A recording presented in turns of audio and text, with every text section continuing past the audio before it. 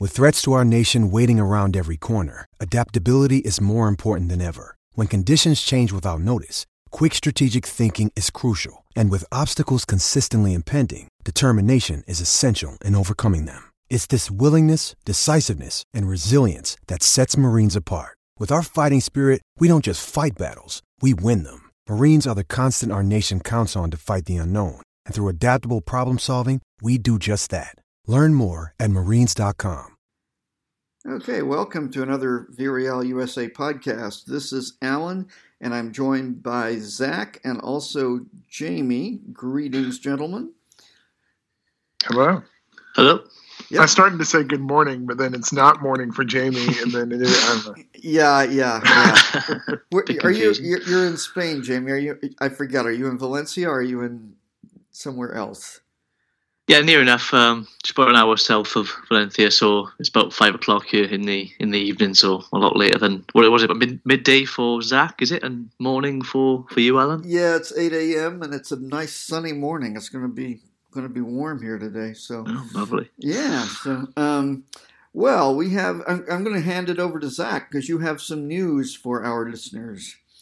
Okay, yeah. So for the last couple years, I have technically been the manager of VRL USA. We all know that deep down in our hearts, I still report to Alan. But I've been kind of running the site, and we've somehow managed to miraculously get the Twitter verified in that time, and we've done some stuff. But as of next week, I will no longer be in that role. My regular life has shifted to the point that I can't give the site the amount of attention that I want it to. And so Jamie will be taking over for me, which I'm very excited for because he is a far better football writing mind than I'll ever be. So, Jamie, I just want you to introduce yourself. Tell us a little bit about how you ended up following and supporting Villarreal, and kind of where you see the site going. Yeah, sure. Thank you for the kind words and congratulations on what you've done for the site so far. For those who don't know me, I've been a football writer for best part of seven or 8 years in total, but professionally around 5 years from the United Kingdom, Wales specifically, as the accent kind of gives away. I've come from a background of doing journalism in university and then writing sort of professionally for the Reach site in the UK, and then recently moved to Spain, working freelance, and currently work with Football España and other websites as well. That's my kind of work background. In terms of Villarreal, I started following the team kind of more loosely, but following the team as a kind of soft spot, if you like, from going on a kind of paid school trip to Villarreal itself, and having the opportunity to train with the kind of club coaches and going on a tour of the ground and things like that, and getting to know the club as a whole. And the soft spot kind of developed from there, but starting properly supporting the team later on, and have been doing so ever since. So that's kind of my introduction to Villarreal as a club, and my writing background as well. So I'm excited to take the site on and kind of see where we can take it and build on, obviously, the very great work that both of you have done so far. When did you do that VRL training thing? That sounded really fun. Yeah, it was. Yeah, it was. I must stress, I've said before that it was a school trip, and people have said, "Wow, that's kind of a big school trip." I didn't go to a very great school, so it certainly wasn't a kind of free school trip. It was quite expensive to do, but something, an opportunity not to be missed as a kind of football obsessive growing up. Yeah.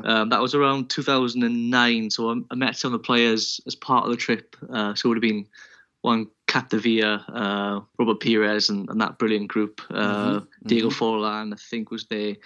And my favourite player, and I know many's favourite player as well, was Santiago Cazorla, but he actually broke his leg at the time, just before, so missed the opportunity to meet and be in his wonderful presence. Well, are we about the same age, Jamie? How old are you? I'm 25. Oh, never mind. We're not about the same age. You just went on a school trip at a much younger age than I did. Right. That was early in my secondary school days. So right. Yeah, I actually, what I was going to say was I actually was in Santi's presence, and I think that's the way to put it, was when I went over for the Liverpool match when we were playing in the semis. You remember we were competing in that under 21 cup, Yes, yeah. and Santi was sitting like about 10 feet away from me, and I desperately wanted to go over and say hi to him and everything. But there were all these school kids there from a Spanish school in London who didn't realize he was there, and it was made very clear to me that he doesn't want to be bothered by them. So it actually took until like the very end of the match, which went into extra time, and we won. And then suddenly one of the kids realized who he was, and then they all started screaming, "Santi, Santi." Anyway. Ruined his low profile. Yeah, but he wanted to keep a low profile, he mostly succeeded. So it was pretty funny. But I think he's pretty much everybody's one of their favorite players anyway. So, let's start off by. I mean, we've had a historic week in Villarreal, and I think the first player to score 4 goals in a Primera match for us, and I think the other one that I saw was back in the 1980s, and I think we were in the 3rd division or something, and I can't remember. So Yeremy Pino had quite a day to remember. Yeah, absolutely. And I mean, I don't know how this will sound. I don't want it to sound the wrong way because he played magnificently, but it was one of those things where what he did off the ball to get himself in the position to score was the better part of his 4 goals, as opposed to, it wasn't so much that he was, knocking in worldies from 30 yards away, so much as it was that he was just working hard, getting himself in the right position. And that's really what his game's been all about since he came through. So I was really, really happy for him.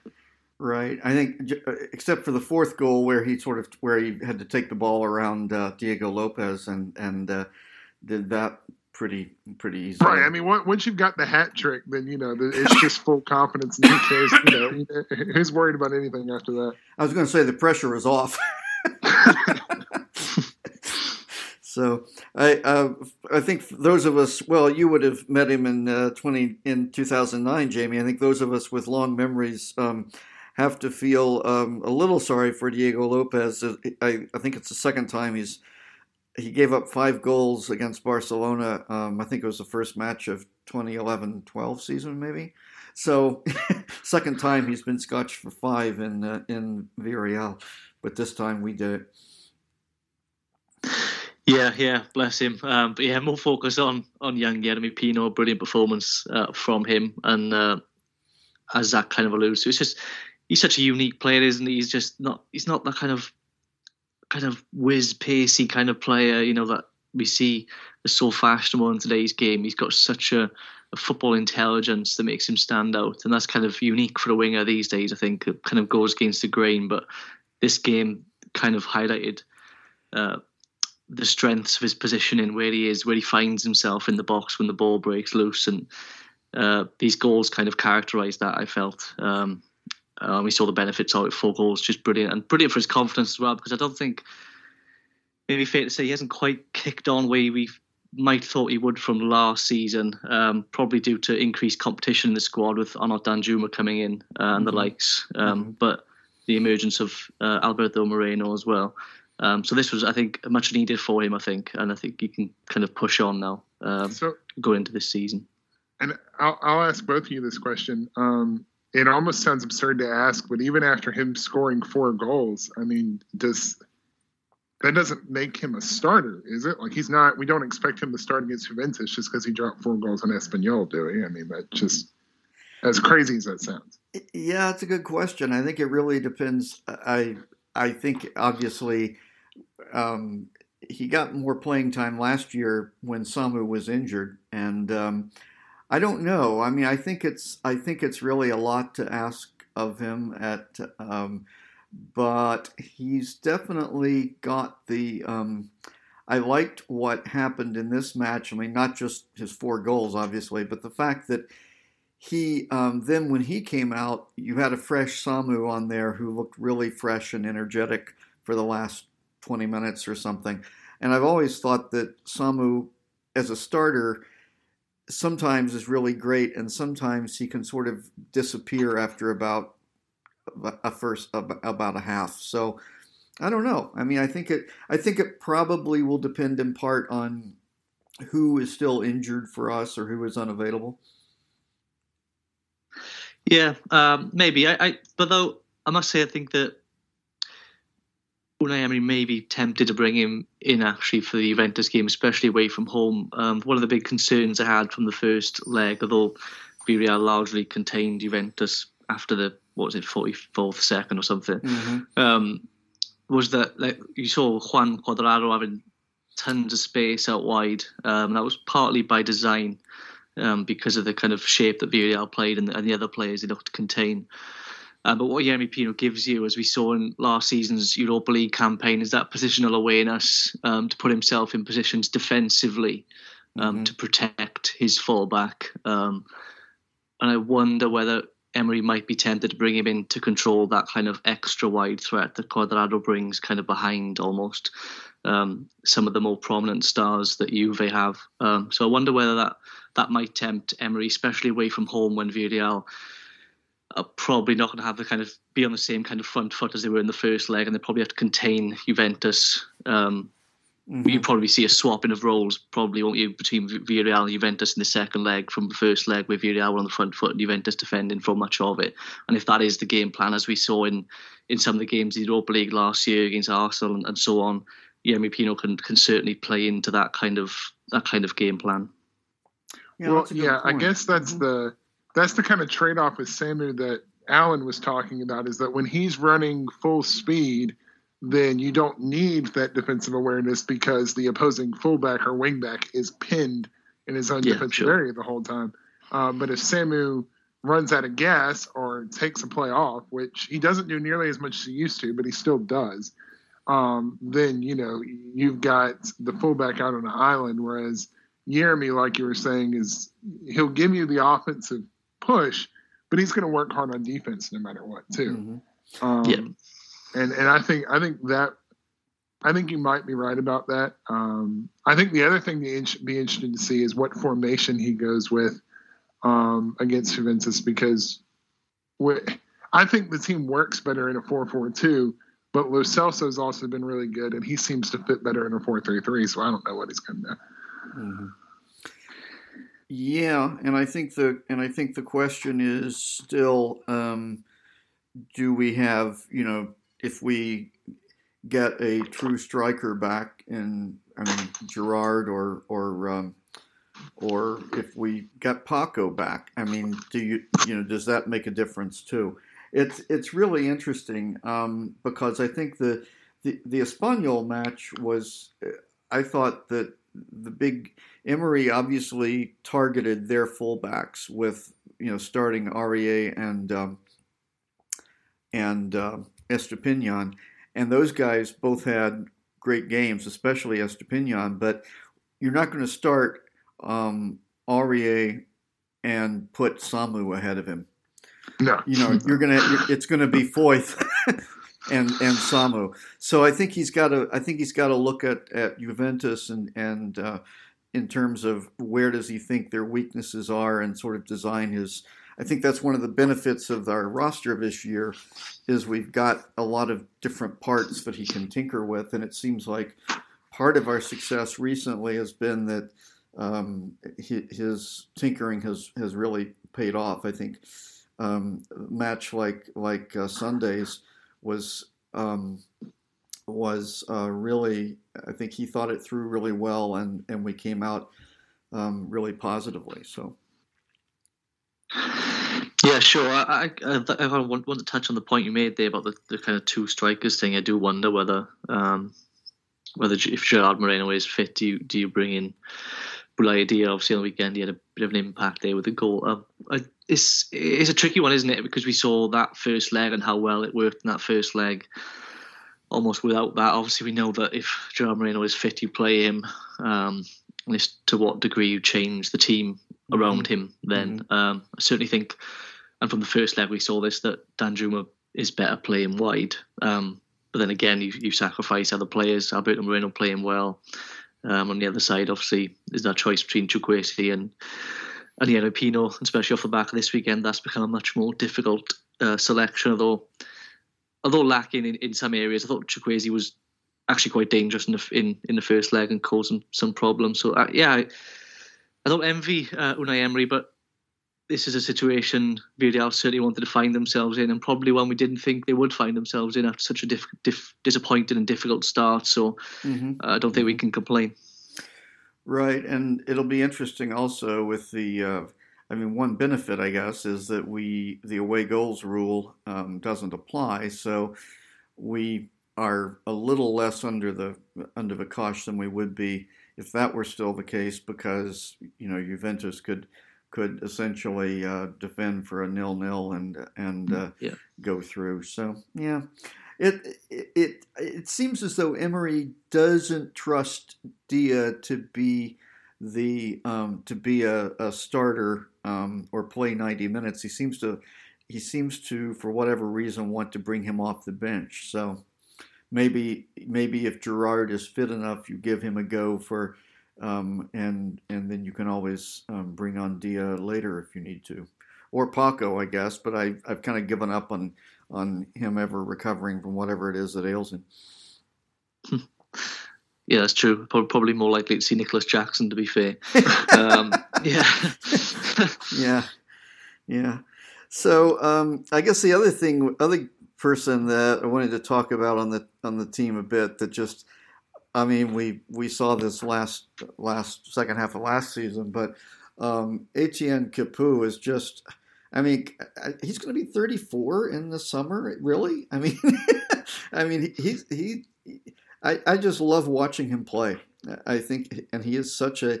He does so many good little things for you. Gets the ball back. He's another one of those players who seems to be in the right place at the right time. Yeah, I saw a comment about him on Twitter yesterday that echoed what I've thought about him before. Is you tend to think of Capoue as this defensive midfielder, right? But he's actually also really good on the ball, and he's always positionally exactly where he's supposed to be. And I think especially when you're putting guys around him like Parejo or like Trigueros, or even to some degree like Lo Celso, who aren't quite as explosive, the wide variety of things he's able to do in the ground, he's able to cover while he does it, just really ties the midfield together in a way that nobody else can, based on the players that we have. Yeah, I'd echo that. Been one of the best signings, I think, for quite some time, when you consider the kind of fee paid for him and all of that. He's one of those players, isn't he? So underrated. Wherever he's been so underrated. Watford fans will sing his praises as well. But still, there's not got much attention beyond that, despite playing for Tottenham, obviously, before that. But he's been, a brilliant addition. He's just such a player you can trust, and I think Unai Emery, that's what he loves about him. You can trust him with playing different tasks. We saw in the Europa League final, he played a slightly different role in that he just given one player to stick to, and he did like the best kind of glue you've ever bought. But yeah, as Zach says, he's just so talented on the ball. He looks clumsy, looks kind of two-leggy almost. Doesn't look like he's got enough pace, but somehow never seems to actually lose the ball when it's at his feet. Gets himself into some what look like ugly situations sometimes and just crawls out of them with the ball at his feet. It's just a brilliant thing to watch. I know a lot of people at bigger clubs will turn their nose up when he's talking like this about Etienne Capoue, but it's actually, it's true, and we've seen him do it in Europe at the Champions League, in the Europa League and La Liga as well, against some of the better teams in the league. So he's a proven commodity as far as Villarreal concerned. I don't know that any other player plays this role as well. Perhaps Vicente Iborra in the past, but he seems to have lost too much pace from the injury, I would say, and general aging as well. Mm-hmm. And I don't think Villarreal are the same team without Etienne Capoue. And if it's one thing I'd say is that as he gets older, Villarreal should really prioritise replacing Capoue properly going forward. I know they tried to do a little bit with Anguissa. I would like to have seen them make a better run for Anguissa over the summer, especially the price he went for. But I hope that Villarreal do try to replace him properly, because I don't think he's a player that they can live without long term. Yeah, it's an interesting thing because, you see the way Lo Celso fits into everything, and I would love to bring him in permanently, but does that happen in the way the ledgers work? Does that happen at the expense of getting a true backup / future replacement for Capoue? And is that what's best for building the team? I don't know. Well, we do have several players. I think we do have several of our players who are currently on loan elsewhere, right? Morlanes, I guess, would be one, and then a couple of others, Yvan Martin, I guess, that might be the answer, but those players are probably, unless one of them turns out to do a Rodri and you slot him in and acts like he's been playing there for 20 years, that takes time to develop. So yeah, I think you're looking at that center midfield position and looking at the age of the players there, and that's really the place where we might want to prioritize something. I just don't know. I think partly it depends on how easy Tottenham are to deal with Lo Celso, and Tottenham and easy to deal with don't usually fit in the same sentence. So. Danny Levy is obviously a tricky kind of negotiator, something he's proven in the past. Although, Lo Celso's had these injury issues, hasn't he? And you kind of wonder whether Tottenham have had enough of that. I'm not sure, but we'll see how this kind of progresses. He's certainly improving Villarreal, and that's a problem because Tottenham are not going to know how much Villarreal are going to want to keep him. And yeah, I should think they are going to go and replace. I think Iborra will move on. I think they'll go and replace that kind of role. We kind of thought that the Santi Caceres might play this role in the future, but that's not going to be the case obviously now. So I don't know. We'll see over the summer, but I do think they will probably move Iborra on and know they need to strengthen in that position. Mm-hmm. Yeah, I think that's probably true. And we have a few other players, I suppose, that we could look at moving on. But some of them have been injured, and so you're not looking at the players that we would like to move are not ones that we would expect to get big money for, I think. No.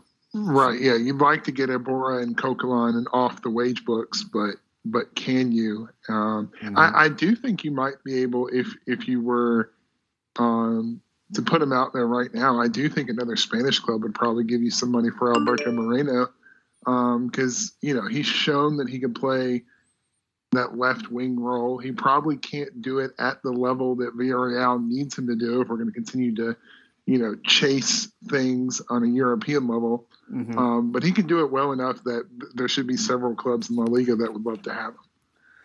Yeah, that could be. I also think, though, maybe I'm wrong on this, but one of the things that I really like about Capoue is his personality, and it seems like that the team, he does seem to be one of these players that people like to play on the same team as, and I think Moreno strikes me a bit like that too. Yeah. And so I'm thinking, do you want to move him, therefore, or would you, if you're not going to get a ton of money for him anyway, would you rather move somebody like Moy? Yeah, I mean, I would. I don't know how much of a market's there because Moy hasn't played much this year. Yeah. I'm also, in the last year and a half or so, I've had both Manchester City writers and Barcelona writers ask me about Alfonso Pedraza. Yes. He always circles around and I know that he's probably at the end of the day our first choice left back.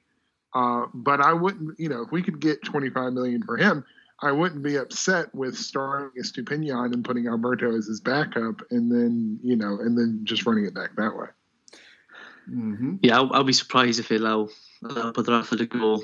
I think I would be disappointed with that. To be fair, I think that he's one of the few who can defend at least reasonably well and attack very well for his position. You see with that Estupiñán, who attacks well on the ball. His final product isn't great, but then defensively, I don't really trust him. I actually think that he would probably more likely to move on, especially with the South American market. I think they would probably try to move Estupiñán on, keep Pedraza, and maybe use Alberto Moreno as emergency cover on the left, and then obviously use him further up if needs be. Well, he's doing well at the moment, but yeah, we'll see on that front. But I would rather keep Pedraza. I think it's very difficult to replace him at the moment. But his release clause is only like $35 million, so it may not be something that we really have an option for. No, always the case, isn't it? But yeah, I mean, we might have bigger problems if Pau ends up going, or even Yeremy Pino is talk of that. So yeah, I mean, I think in terms of players that I think if we can hold on to the players that we want to hold on to, we'd be talking more about tinkering in the margins, I think. But we probably would if we wanted to bring in. There might be one player that we decide we have to lose to make that bigger signing for the person that's going to take over for Capu and so forth, or if we decide to sign Lo Celso. It's don't we kind of have to finish top 4 to really do any of this, though? I mean, if we're not back in the Champions League, it'd be harder to hold on to players. It'll be harder to maintain this wage structure, etc. So yeah, I don't think the wage structure is going to be that bad, but I think what you said first would be the key. That it's going to be hard to. If we're only playing in Europa League or worse, and you've got other teams coming in who are playing Champions League, that's going to be a pretty attractive thing. I mean, granted, we can hold out for a good price, but you're going to get more pressure from the player and his agent to go, because he knows he's going to get a higher salary and a higher profile playing in the Champions League. So yeah, I think that's a fair comment. What? Yeah, I think you're probably more likely to lose one of the bigger players. I think Pau Torres is more likely to go in that circumstance, just because he's had the bid accepted last year. He stayed to play with his hometown club in the Champions League. That's kind of a box ticked off. Either way, really, but especially if they don't qualify for the Champions League next year. I'd say that market's died down a little bit, hasn't it, the centre-back market? Probably less teams looking for one this summer. I'm just trying to think off the top of my head. Maybe Chelsea if Rudiger goes. And Azpilicueta might be going too. So yeah, they could really be in the market for one. Yeah. I think United are probably okay. They might buy a centre back, but probably not that kind of fee, because it's going to cost over 60 million, isn't he? 60, 70 million. So possibly Sevilla if Koundé goes. That kind of could be almost a transfer chain if he goes to Chelsea or what have you. So yeah, I think it's a less crowded market this year than it was last year. But I think that probably if we lose a player, probably a bigger player, Pau Torres, but then that obviously has good consequences in that it strengthens Villarreal's hand in terms of holding on to other players, I would say. Mm-hmm. Yeah, but Pau, I might put Danjuma slightly ahead of Pau on that list, just because, like you said, the center back market has calmed down a little bit, and Pau has a sort of loyalty here where he's not going to go in a way that's going to leave the club in a lurch. Where I don't think Danjuma dislikes being here, but I don't think it's going to bother him too much if the bid comes in and he takes off and lets Villarreal figure it out later. Mm-hmm. Yeah, it could be. That's a good point, because I think, and I suspect from the standpoint of the club, they would probably be happier figuring out more ways to work around that. The center back market, yeah, it's probably not going to be as busy as it was last summer, but there just aren't that many. There just aren't that many good center backs out there that if we lose Pau, we are going to replace him with in the market. I think we bring Cuenca back from loan and try and figure some things out. But we typically aren't going to spend, 20, 30 million on a center back. Danjuma, I really like. I think you're probably right that if the bid comes in, he would probably go. I think I would like to see him spend another year with us, though, because I think that would improve his market even more. But it may come down to, are we playing Champions League, that kind of thing. I don't know. I mean, I think he likes being with Villarreal. I don't sense any problems there. I just think he's the kind of player that is likely to attract attention from a bunch of teams. Yeah, I'd probably agree with that. I think he's an ambitious player as well, so I think that factors into it. But I wouldn't begrudge making a quick sort of 20 million profit on Danjuma. I have to say it. I do like him. I know he's added a lot, especially in terms of threat in the Champions League. But I don't think he's anywhere near an irreplaceable player if they were to invest at least 75% of the money they'd get for him in another winger. He has impressed, like I say, but I don't think he's anywhere near irreplaceable. I wouldn't begrudge making a quick profit on Danjuma. I think he's more easily replaceable and easier to replace than Pau Torres would be. I agree. Speaking of players moving on, we've talked on the podcast before about the need for an upgrade at goalkeeper, and if we did that, it would the odd man out would probably end up being someone that we got asked about on Twitter when we were asking about this podcast, which is Asenjo. So what he's been with the club a long time. He's been through a lot with the club. How do we feel about the product? Because he played decently enough against Granada the other day, but he doesn't play very much at this point. What do we see his situation as? Is he still a La Liga quality goalkeeper? What happens with him? Well, the last season when he was playing more regularly, we did see a drop off in all the metrics. I remember, Zach, that you mentioned, and that kind of fit the eye test of watching him. What age is he now? He's 32. 32. So it's, for a goalkeeper, that's not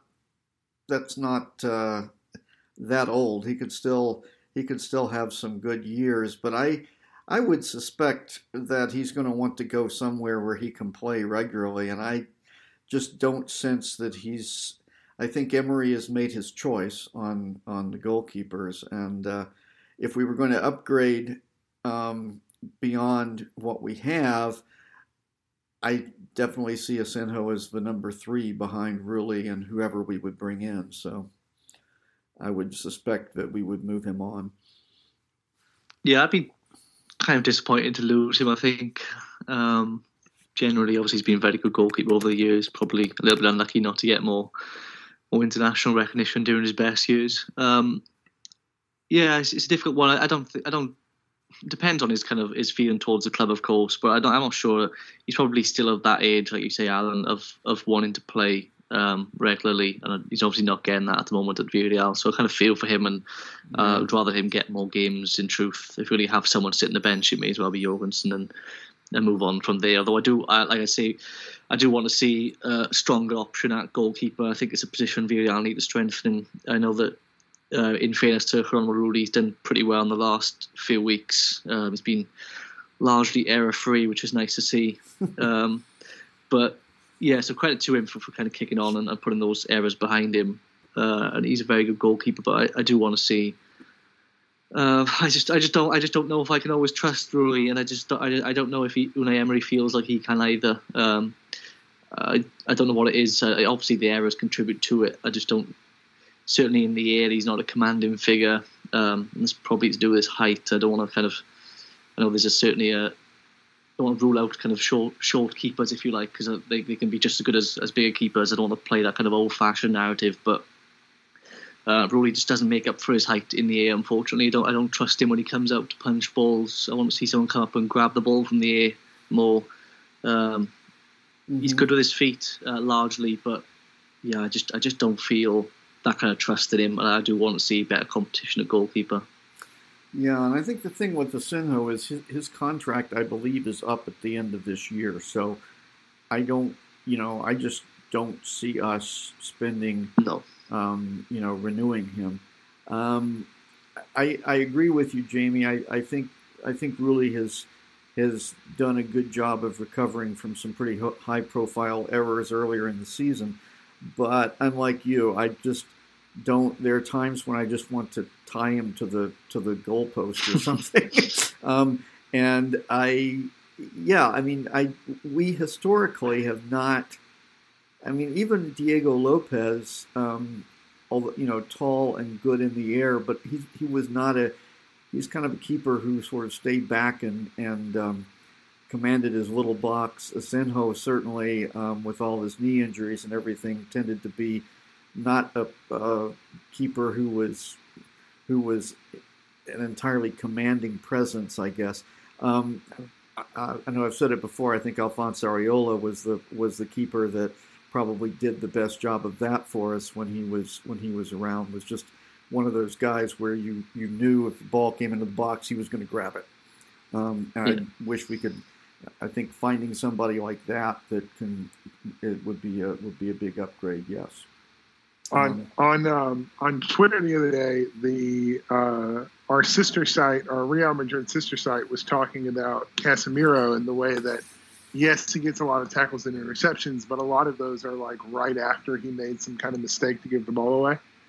And my thought was that Giro Rui actually does the goalkeeper version of that. And I went and looked at his statistics, and that's actually bared out. So earlier this year, he was like leading all La Liga goalkeepers in passes played, in short passes played out from the back. And his shot stopping numbers were like really, really good. And we could all think about those times that he like gave the ball away and immediately had to make a reflex save. And now his short passing numbers have gone down. He's not attempting as many per game. He's kicking it long a lot more, and that's been much to all of our relief.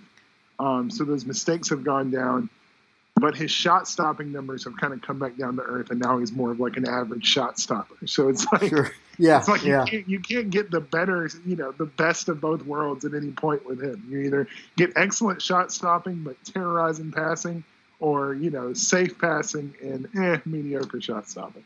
Yeah. That doesn't bode too well, does it? You have to give him a shot of adrenaline before every shot. Right.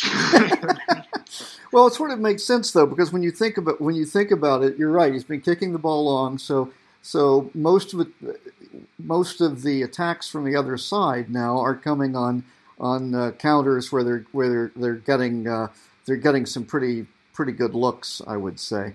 I'd have to go back and look at the number of shots we've allowed. I bet that's probably changed too, because there would be a couple a game where he would we would get futzed up in the back and something would happen. So yeah, I don't think he's I don't think he deserved all the criticism he got earlier on in the year. But given our current squad, you look at places you can improve. Yes, and in the dream world where everybody else comes back, you all the other starters come back. Yeah, you go look at the goalkeeper and say, if we can get that kind of, and I hope that regardless if we switch goalkeepers, Emery stays playing the more direct, still possession based, but more direct style that he's been playing the last few months, because I think it works so much better with the players that we have. But I think that would be backed up a lot better by a keeper that, like you guys said, had full control of his box at all times. Mm-hmm. Yeah, ideally, but probably going to get Kepa on loan. So, there goes our ability to win penalty kicks in contests. So, Bless him. I like somebody's comment on Twitter was like, "Wait a minute, that's what we did. You're stealing from us." but I have to say though, watching Kepa's airball was pretty amusing. My favorite shot of that, by the way, somebody was filming the fans, like just the Liverpool fans behind the goal, and to get their reaction to the penalty. and you can see, like, as they're celebrating, the ball goes sailing into the fans. And I think, from what I gathered on Twitter, I think the guy who caught it actually kept it. Yes, I did see that. The same thing. Yes, I did. I saw that. Well, I can't argue with that. I think I would have kept it too. Anyway, well, Jamie, we appreciate you joining us this morning. I know you have a time constraint. I think we've already gone over it, but no, that's okay. I just get back to work, so it's all good. Oh, good. Okay. Well, let me take a quick break, and then I want to quickly finish up on how come we're doing so well now compared to when we played Elche and stuff. Okay. Okay. So, so I think a couple of people on Twitter were like, I think if we had said, okay, we're going to get 9 goals in 2 games and Gerard isn't going to be on the pitch for either one, we would have asked what you had been drinking or smoking or something. So what's going on that this team has suddenly clicked? Is it Lo Celso? Is it what is it? Well, I think that if you go back, really in some ways this run of form started in late November. We after we lost to Barcelona in Sevilla, we then beat Atalanta and then just kind of went on a tear where between the Copa del Rey games we were just destroying people. We also put 3 on Real Sociedad, we put 5 on Alaves, we put 5 on Levante, and so I really think that the players that we had leave for the African Cup of Nations kind of skewed what was going on, because that Elche match happened right in the middle of a bunch of injuries and all those guys being gone. But really, this run of form's been going on for like 3 months now, and I think Emery's just figured out how to get this group of players to work, and Lo Celso just added on to that. Hey, it's Kaylee Cuoco for Priceline. Ready to go to your happy place for a happy price? Well, why didn't you say so? Just download the Priceline app right now and save up to 60% on hotels. So whether it's Cousin Kevin's Kazoo Concert in Kansas City, go Kevin, or Becky's Bachelorette Bash in Bermuda, you never have to miss a trip ever again. So download the Priceline app today. Your savings are waiting. Go to your happy place for a happy price. Go to your happy price, Priceline. Yeah, I guess that's it does seem like part of it though is Emery. I mean, as we were saying before, Emery has done really a good job of getting the team to play more direct and kind of stop futzing about building play slowly from the back. I mean, there does seem to be I know we talk a lot about formations on here, but it hasn't really been, the formation has been less important, whatever changes happen there, than it has been that philosophy change to me. Yeah, I really think that it's so curious because it was so obvious earlier in the season. I mean, you've got Danjuma, who is explosive in space. You got Samu, who is explosive in space. You got guys like Parejo, who are so good at playing long balls. And it was just early in the season, it was like, why do we have – and even Rui, frankly, does his best passing from distance. And so it was one of those things where it was like, why on earth, looking at what these players do well, are we trying to play the ball 6 yards at a time, creeping our way up the pitch? And, like you said, it's like once he finally, turned his thoroughbreds loose, it was like, oh, we've got goals falling in everywhere because most teams that we face can't hang with our pace when we're going forward. Yeah, I suspect that part of it was injury related too. I think, but I felt like last year when we won the Europa League, that sort of approach paid off a little better because every game was tighter, right? I mean, you're playing when you're playing in the knockout rounds of a European competition, you expect you're not going to be allowed to do as much. You're playing against better quality opposition.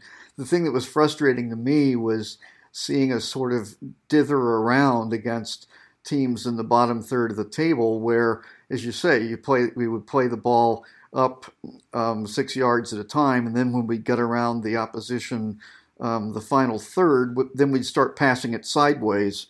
And it just in the league last season, we had a lot of these same problems. I mean, this is why we had 13 draws last year. Yeah. Was because we get against some of these smaller teams, and we didn't care because we were winning the Europa League. Right. But kind of like you say, it almost reminds me of they always talk about playoff basketball in the NBA. Mm-hmm. And if you watch a regular season NBA game, you're like, yeah, they're playing hard, but they're flying up and down the court and they're doing whatever. And, everybody's getting shots. And then the playoffs come around and only the stars are shooting the ball and the pace of play slows down and everything's a lot more thought out and a lot more careful. And knockout football, especially European knockout football, is a lot of the same thing. That these teams, especially because a lot of the teams that you face in Europe more or less have their position in their relative leagues affirmed from the start of the year. Mm-hmm. And Villarreal is kind of in that category. I mean, every now and then we miss Europe. But for the most part, we know that at least somewhere in the Europa League spots, Villarreal is probably going to finish at the end of the year. And so then so much more focus and attention gets put on the knockout tie. And that's what's so interesting about Juventus versus Villarreal is because both their managers are really good at micromanaging those kind of situations. Mm-hmm. But they can, kind of like you said, the careful tinkering up and down the pitch works better there than it does when you're facing Elche, who's like, no, we're going to put 10 people behind the ball. And, if we do get it, we're going to kick it long and hope our striker gets a hold of it, Mm-hmm. So it's they're very different things. Right. I know if Siddharth were here, he would talk about, playoff hockey being that way because he's a big Washington Capitals fan. And it's the same thing. It's like you've got a season in the regular season, the matches are more open. Once you get to the matches where the result really, really counts to move on, things get much more defensive, much more technical, much more matchup based, that kind of thing. But I feel like I think that also my feeling was when we won the Europa League. I mean, let's be honest. We brought in Emery, hoping for this sort of thing, but I think we didn't expect it so quickly. And right. I think that in a lot of ways, that's a tribute to him as coach and figuring and playing and his success in the Europa League and managing teams in that competition. But he's really still had to figure out what our strengths are as a team over the course of a La Liga season. And, I know people have said before that, for example, when he was at Valencia, it was the kind of deal where he sort of knew going in, well, as long as I'm probably going to finish third or fourth, so I can focus on the ties in Europe and let the rest go where it is. And I think it's kind of, he sort of realized what our strengths are, but also that this is a really interesting season in La Liga, and so finishing in the top six is not assured, and we've got to take a few more chances, and we've got to really go for letting our thoroughbreds run, as you said. So it's worth pointing out. While we are talking about this, that the way things work in Spanish football is that 7 teams are going to go to Europe. That 7th place team is now the Conference League thing, which if you're going to miss the Champions League, I still maintain that there's not a big difference between playing in Europa or the Conference League. But that 7th place only goes to the Conference League if one of the top 6 teams wins the Copa del Rey. Because the Copa del Rey winner is guaranteed a Europa League spot. So as things stand right now, the only team left in the Copa del Rey that's in the top 6 would be Real Betis, which so that, first of all, that's a compliment to how good the Copa del Rey is now and how equal the quality is amongst a lot of the teams in La Liga.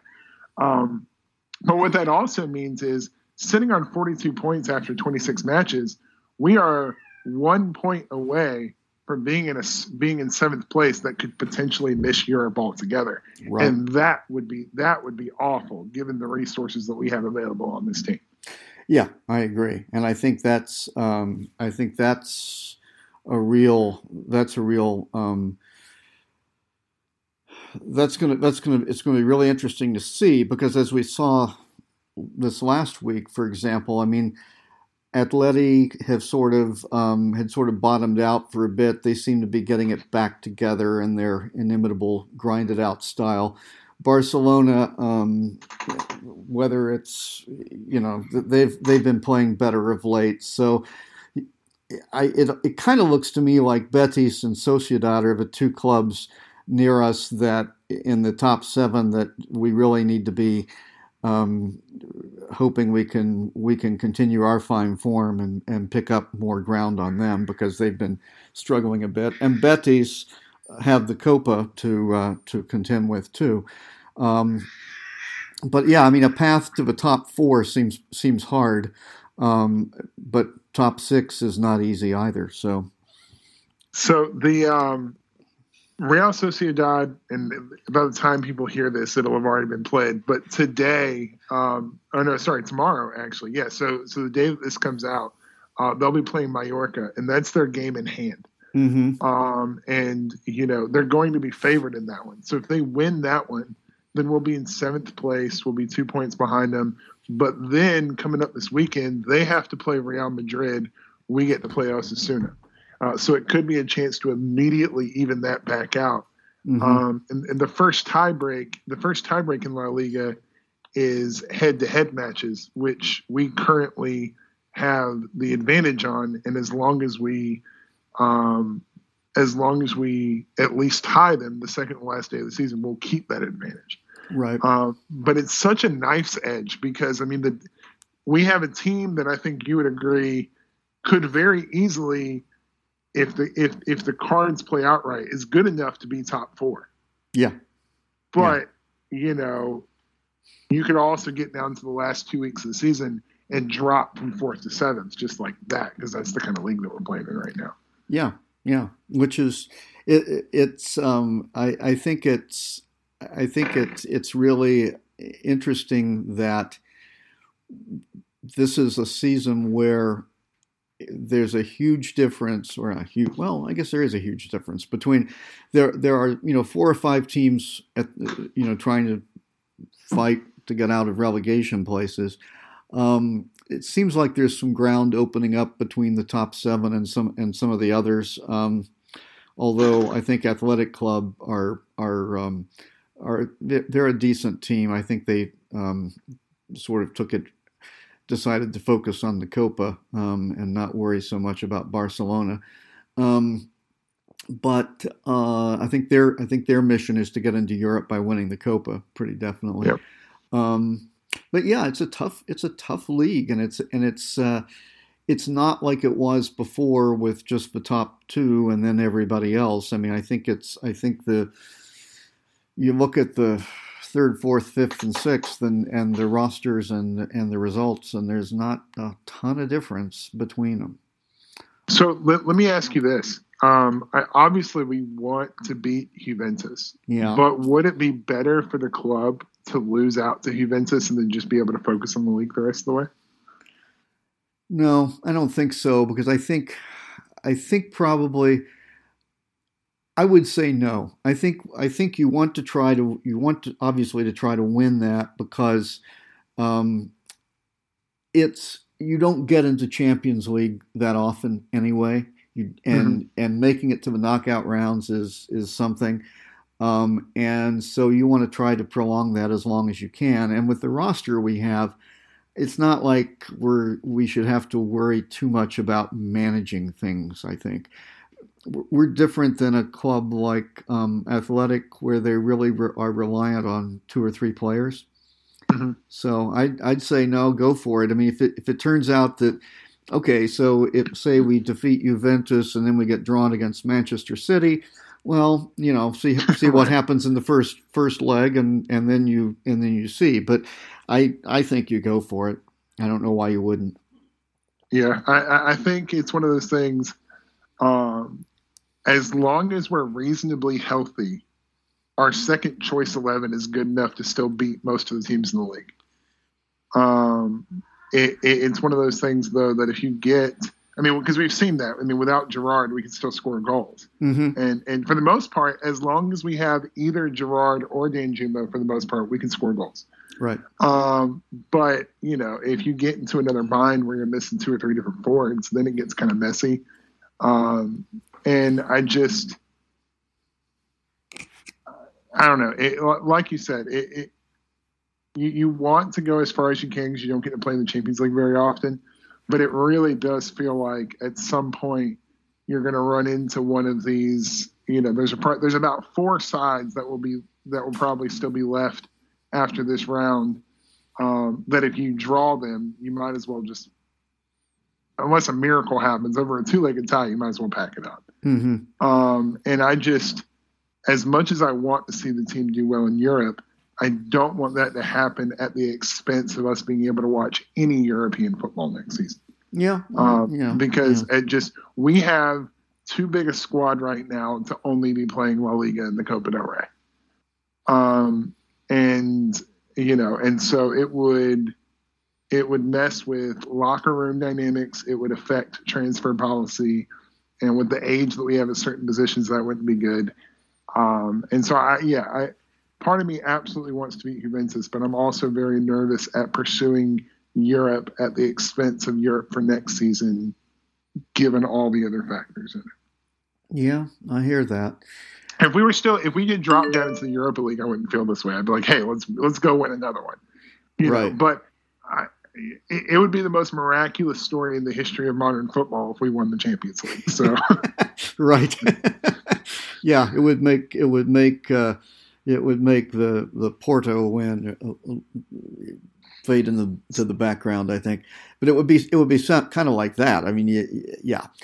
Well, I think the thing is, though, all you can do is you go out there. You've got one game that you want to give it your all and see how it comes out, and then you take it from there. I mean, I think if I'd have to look and see where the next round fits in our schedule and everything. But I think you go for it. But at some point, you're right. You're probably going to end up in a situation where you're going to face a team that whether it's a Manchester City or Bayern Munich or whoever, you're going to face somebody that is just on paper you are completely overmatched, and at that point, play the first leg, see how you do, and then take your money and go home. So interestingly enough, though, it would actually, for the first leg especially, it'd play out very well for us. The quarterfinals are April 5th and 6th and April 12th and 13th. So we would get to play Levante, who's not bad for sure. Right. I know they're bottom, but they're a dangerous bottom team. Yep. But definitely manageable Levante, and then you get Athletic Club before the second leg. So really, depending on how the first leg goes, you would know whether or not you play your guys against Athletic Club or not. I mean, they're just a royal pain in the butt to play, no matter who you put on the field. Yeah. But at least for the first leg, you could probably rotate before it without putting anything at risk. Mm-hmm. Mm-hmm. Yeah. So maybe that's what you do. Yeah, I think I'm like you. I think it'll be very disappointing if we end up going from winning the Europa League to not being in Europe in Right. 2022-23. Yeah, I think that would be a real downer given where we think this team is. But I guess as a Villarreal fan, you have to take the long view and accept that things are. You enjoy Europe when you get into it. You figure you're going to get into it most years, but not every year. And if that's the way it happens, that's the way it happens. I think we have a good enough squad to finish top 6. I'm more pessimistic about top 4.